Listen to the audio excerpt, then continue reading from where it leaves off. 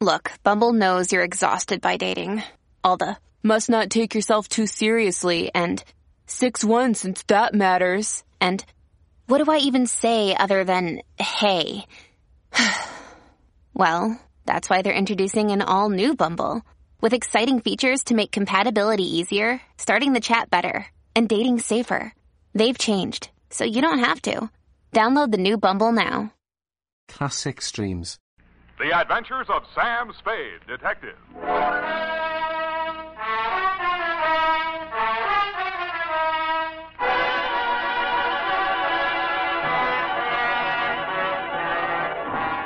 To Dr. Ludwig Zoya, 1241 Leavenworth, San Francisco, from Samuel Spade, license number 1375596. Subject, Edith Hamilton. No caper? No caper. Dear Doctor, if I owe you an apology for not keeping you informed on the progress of the assignment and for letting it drag on as long as it has, then I'll have to go on owing you, which makes us even because you don't owe me anything. The start of it was a month ago. 32 days, 8 hours, 3 minutes, and 45 seconds, to be exact. Ah, Mr. Spade. Dr. Zoya? Good to see you. Let me think. How long is it? 3 years since I visited your office. That was when you were my leading suspect in the Denov case. Ah, yes, poor Denov. It was he who pointed out that we psychoanalysts are not unlike you detectives. Uh-huh. We probe, we question, we follow up clues in order to find out what is the dark secret which has nervously disturbed a human mind. But we are limited. We have only our patients' words and our interpretations. Sometimes that is not enough. And that is why I need your help in this particular case. What case is that, Dr. Zoya? Please do not interrupt the free flow of my thoughts. Pardon me. Naturally, my ego feels a certain resentment against my id for asking you for your help. What makes me think I need a detective? Well, my id was just asking my ego the very same question. Ah, you too feel resentment. We must analyze that later. Bring Yes. me your dream material. I But will. now to the case. Oh, yes, okay. This woman was referred to me by her physician. She has suffered a complete nervous collapse because she thought she recognized a certain person crossing a street. A person she had not seen for years. Who was that? My patient's son died under mysterious circumstances 3 years ago, and the woman she thought she saw was her daughter-in-law. Mm-hmm. It was widely reported in the newspapers at the time. Perhaps you remember it. Carter Hamilton? Carter Hamilton. Oh, Roanoke, Virginia, 1946. The mother accused her son's wife of murdering him. Daughter-in-law was hauled up before the grand jury, but not indicted. Dropped right out of sight afterwards. Good, you know that case. Well, actually, my patient is suffering from an agonizing sense of guilt. Unconsciously, she thinks that she herself murdered her son. Did she? Well, there may be something tangible at the bottom of so profound a feeling of guilt. You mean you want me to help you convince her that she really is guilty? No. That is for me. But first, we must find out. What we must find out is somebody else, whether they are guilty. What? Go all the way to Virginia, solve a crime that's been off the books for 3 years? No. The daughter-in-law is actually here in San Francisco. Well, if I remember right, she wasn't the only suspect. Well, whether she is innocent or guilty is of no importance. It is only important that we know. What? Excuse me. Yes, Miss Case. Mrs. Hamilton is here, Dr. Zoya. Oh, good, Miss Case. Send her in. This is my case. I mean, my patient. I want you to meet her. Good afternoon, Mrs. Hamilton. Good afternoon, Doctor.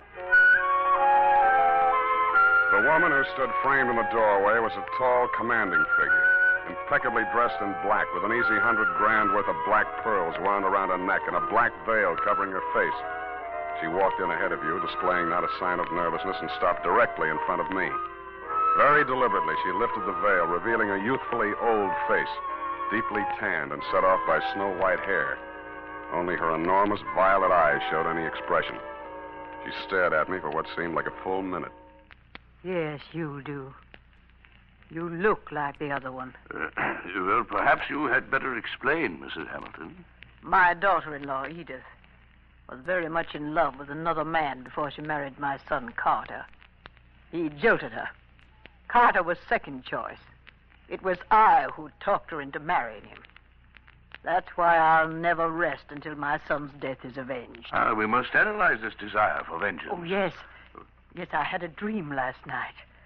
I dreamed that Edith was dead, stabbed with the same bone-handled hunting knife she used to kill my son. Oh, yes. Well, no. You just lie down on the couch and relax, Mrs. Hamilton. I'll be with you in a moment. Come, Mr. Speaking. This is a most disturbing new development, her dream. You must get to that girl as soon as possible. Her life may be in danger. You mean the old lady is mixed up enough to take a shot at her? Here is the address. And take this briefcase. Why the briefcase? Well, there are legal papers in it regarding the Hamilton estate. They require her signature. I had Mrs. Hamilton arrange for you to take them to her instead of the attorney. I'm supposed to pose as a lawyer. While I'm there, I'm supposed to shake a confession out of her, and while I'm typing it up, I'm a bodyguard. You're getting a lot for your money, Dr. Zoya.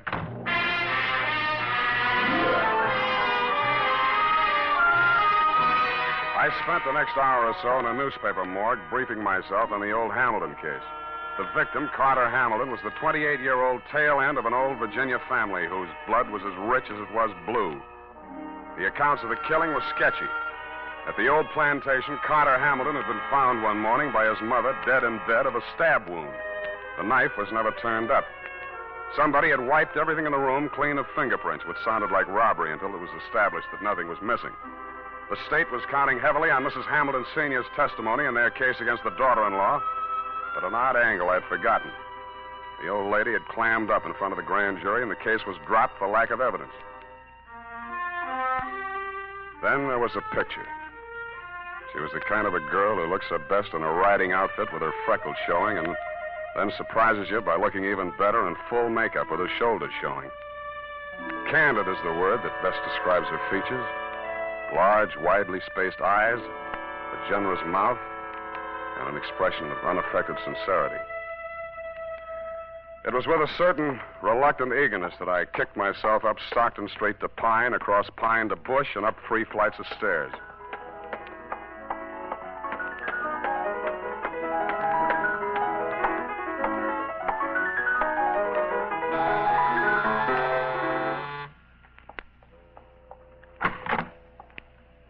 Yes?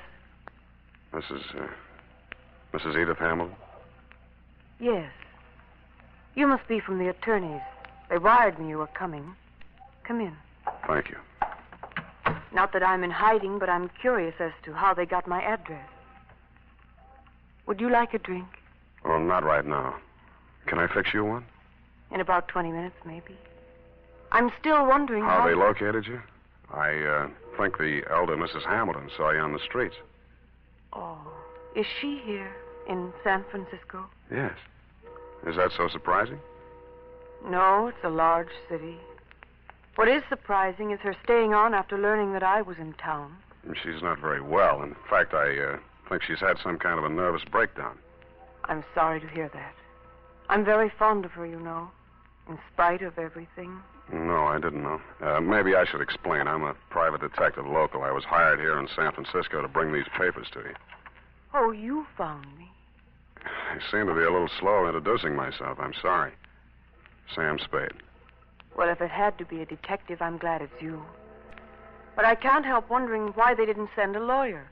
Lawyers cost $50 an hour. I only cost 10. Oh. In the private eye stories, it's always $25 a day and expenses. I wish those writers would get abreast of the times. I'm sure they'll catch up.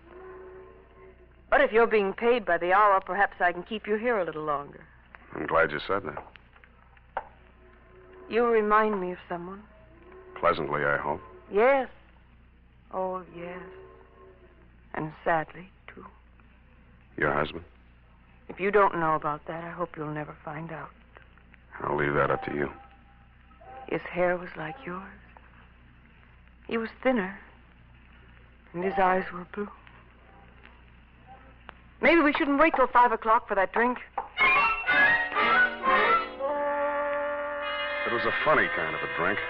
I'd never been hit by one before, black velvet. After 2 of them, I even began to hate myself a little less. And after the third, I decided there was some mystical connection between the drink and the color of her eyes. Black velvet.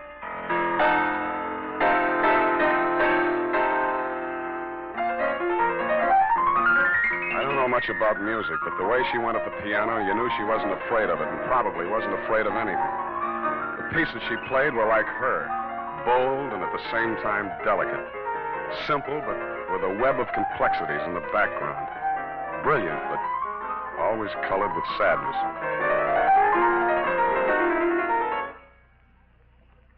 What's the matter? I want you to take me someplace. Where? Any place. Dinner. I don't care. I just want to go someplace with you. With you. Hey, What is it, Sam? I thought we were going out.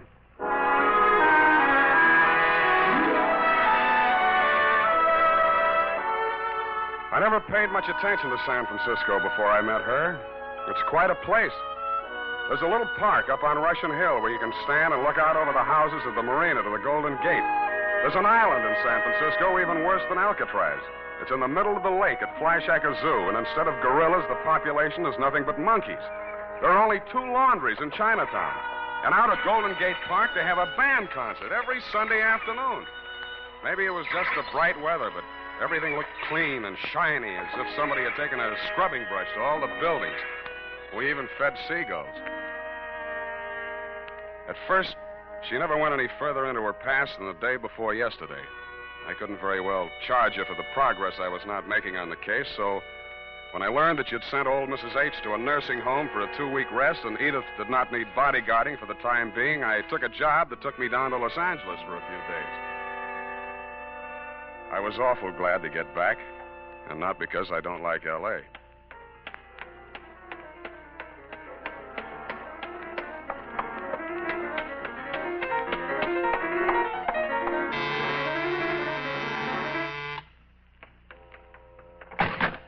Oh, Sam. Oh, darling, you were gone so long. Hey, the posies. Oh, give them to me. Well, I like that. This is the last time I make a fool out of myself buying flowers. I'll love them later. Hey, you're trembling. What happened while I was gone? What happened to me happened before you went away. You know that. Sam, while you were gone, I had a lot of time and I did a lot of thinking. And I came to a very important decision. There was something I knew I had to tell you. And I wasn't so sure I could get through it. Now, look, Angel, it sounds serious. I don't think this is the time. Oh, but it is. Yes, it is. Here, take it before I change my mind. What is it? I wrote it all down. Sit here, facing away from the piano. And don't say anything until you've read it through. Oh, okay.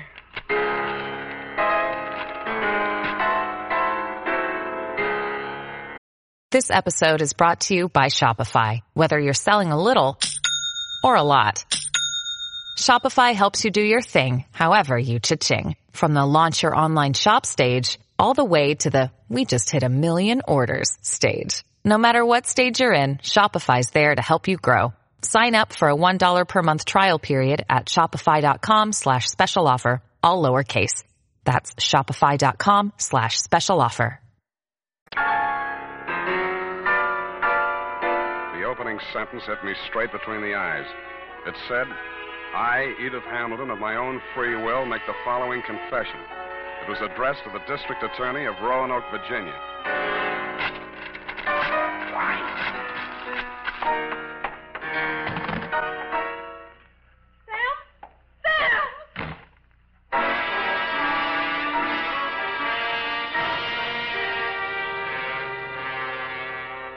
And that, Dr. Zoya, was when I headed back to your office. Not to have my head examined, it was too late for that, but to tell you that I was resigning this caper. On the way, I placed 2 ads in the classified sections of 3 papers. One under office space for rent and one under situations wanted. Ex-private detective desires position as night watchman, prison guard, asylum attendant, or any more pleasant line of work. And I really meant it. The United States Armed Forces Radio Service is presenting the weekly adventure of Dashiell Hammett's famous private detective, Sam Spade.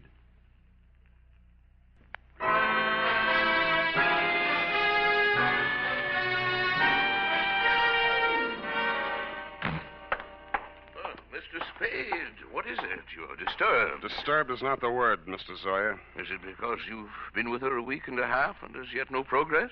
Let us analyze the situation. The whole setup has been rotten from the beginning. You send me to that girl under false pretenses. You tell me to worm my way into her Now, confidence. one moment. Did I tell you this? How else did you expect me to get a confession out of her? Should should have got the play when that old lady said I looked like a man Edith was once in love with. You thought she'd fall for me, didn't you? You thought I'd take advantage of it, didn't you? Well, you could hire somebody else to make love to her. I'm a detective, not a gigolo. So she did make a confession to you. Why do you say that? When a patient comes to a psychoanalyst for help, a situation develops which we call transference.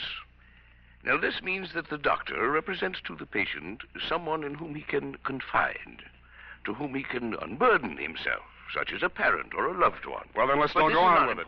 No. Well, at the moment, that is, what you feel toward me at the moment is what we call a negative transference. You wish to continue to make love to her, but you feel guilty about it, so you blame me. Well, what then? What are you driving at? In this love affair of yours, we have a similar situation. But what she feels for you only resembles love. It is transference. You resemble a former lover. Yeah. And that is why it only took a week and a half for her to reveal everything. Oh, sometimes I think I am too ethical, or too old. Come now, why don't you tell me? You'll feel better. There's nothing to tell. She had it written down. I didn't read past the word confession. Well, what did you do with it? I destroyed it. I see. Well, now Miss what? Case. Miss Case, what is it? Mrs. Hamilton, she's...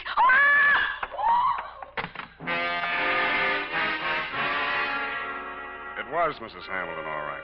But she didn't look much like the dignified old lady I had met in your office 10 days before. Her high-piled white hair was hanging in 2 ratty pigtails. She was wearing a nurse's cape over a flannel hospital nightgown, and in her hand was a .32 caliber gun. Mrs. Hamilton, why did you leave the nursing home? You lied to me, Dr. Zoya. That place, it's nothing but an asylum. Well, you know that isn't true. Come, give me the gun. You're tired. You must rest. Yes, now I can rest. I've killed her. What? Miss Case, she's fainted. Get some water. Let me see that gun. I'm going to Edith's place. Get an ambulance over there and don't stop to analyze anything.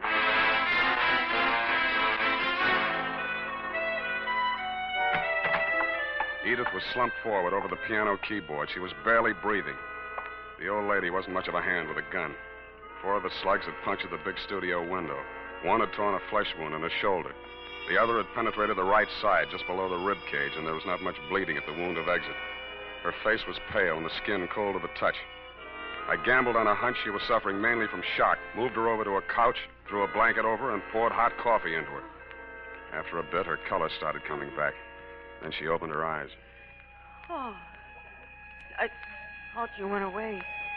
I must have dreamed it. Lie still, Angel. Don't try to talk. Oh, well, that's the... Please, don't let them know what happened. Don't... Take it easy. It's only the ambulance. I've got to save Mother Hamilton. You see, I've got to get rid of that knife, and I can't let it hang.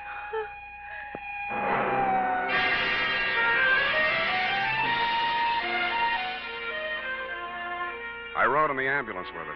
She was still unconscious when they carried her into surgery. They told me she was out of danger. When they threw me out that night, I went back to her apartment.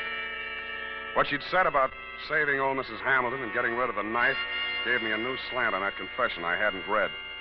The pieces were still on the floor where I'd thrown them. It took me nearly an hour to put the jigsaw together, and when I did, it was still a puzzle. In her story of that morning 3 years ago, she confessed to finding the body before the official discovery, to hiding the knife and wiping the doorknobs and surfaces in the death room to get rid of fingerprints. She couldn't remember anything that had happened in the 8 hours between 1 a.m., when she had left her husband drinking in the library and gone upstairs to bed, and approximately 9 in the a.m. when she found herself standing over his body with a knife in her hand. I stretched out on the sofa to think it over, and then I drew a blank.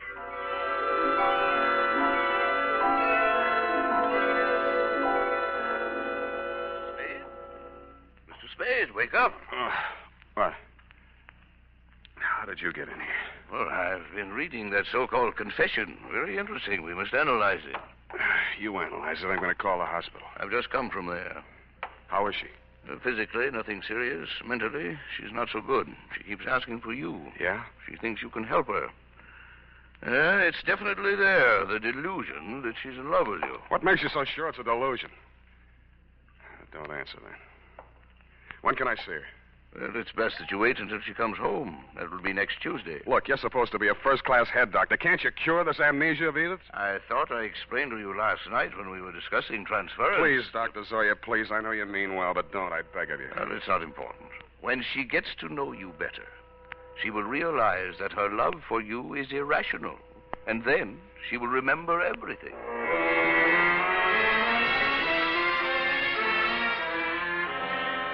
I kept myself busy like crazy until Edith checked out of the hospital. There wasn't much talk between us at first. Even her music was reticent, little rambling improvisations that sounded like children's songs or lullabies with something just a little acid mixed with their simplicity. Then as the days went by and her strength and confidence started to return, her music became serene and graceful. It became like her as she sat there at the piano in front of the big window with its afternoon sun streaming down on the San Francisco hilltops, while at the same time the April fog bank started its nightly prowl in through the Golden Gate. And that was like her, too, and like her music. Brilliant, but with a touch of melancholy. And then one day it was all warmth and brilliance, and she was smiling.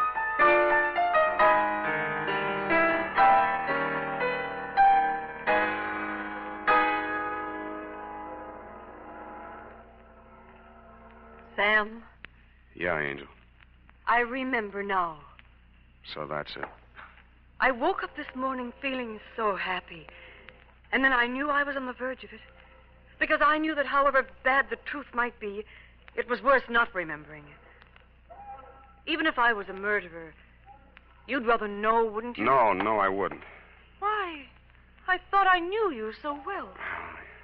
Darling, are you angry? Yeah. But at me? Yes, you. The first time I came here, I tried to give you fair warning. You should have figured the score when I told you I was a private detective. You'd even read the stories where in the end the detective doesn't have any choice but to turn in the beautiful dame, no matter what his personal feelings are. Maybe you didn't think they were true to life, or maybe you thought I was an exception to the rule because you are. Well, I'm not. Truth is, I was hired to get a confession out of you any way I could, and I think in the back of your mind you'd known it all along. You want to have your confession and eat it, too. You probably learned as a child that it's smarter to tell all and be patted on the back than to be found out and get spanked. How can you be so smug and so self-satisfied and so... Whatever made me think I was in love with you? Just because you looked a little like someone who I... Zoya was right. Only you thought you were kidding yourself, too. Zoya called it transference. I call it baloney. Goodbye. You come back here. You can't just leave like...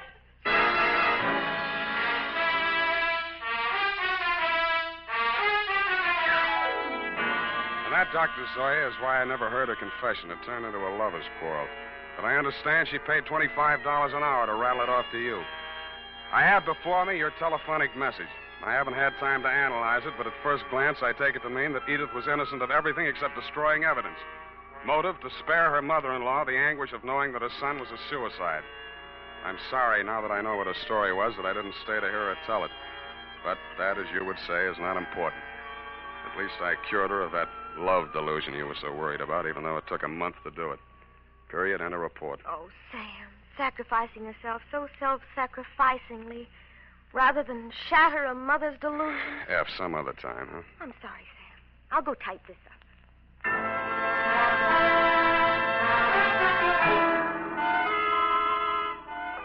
Well, here it is, Sam.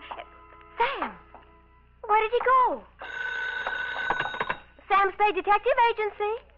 It's me, sweetheart. Sam, where did you go? I'm downstairs in the bar. Sam, there's so much noise on the line, I can't... I'm drowning my sorrows. Well, you don't need to shout. Oh, hold the line a minute. Yes? May I help you? Oh, no, I'm sorry. I was hoping I might find Mr. Spade in. Hello? Would you like to leave a message? Well, tell him Edith Hamilton called. Oh. Oh! F, are you still on the phone? Who? Oh, pardon me. Yes, dear? What happened? Are you taking a bath? Nothing at all. One moment, please. Miss Hamilton, I have him on the line. He's downstairs in the bar. And if you'll hurry, you can just catch him, I'm sure. Oh, downstairs. Well, I will hurry. Thank you. You're welcome. Sam, are you still on the line? What's the matter with you? Nothing. Just go ahead and drown your sorrows. But don't get loaded. night, Sam. Well, good night, sweetheart. I'm going to take piano lessons.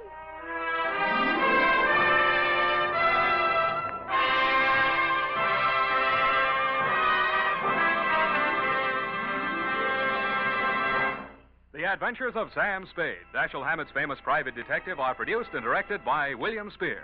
Sam Spade is played by Howard Dove. Lorene Tuttle is Effie.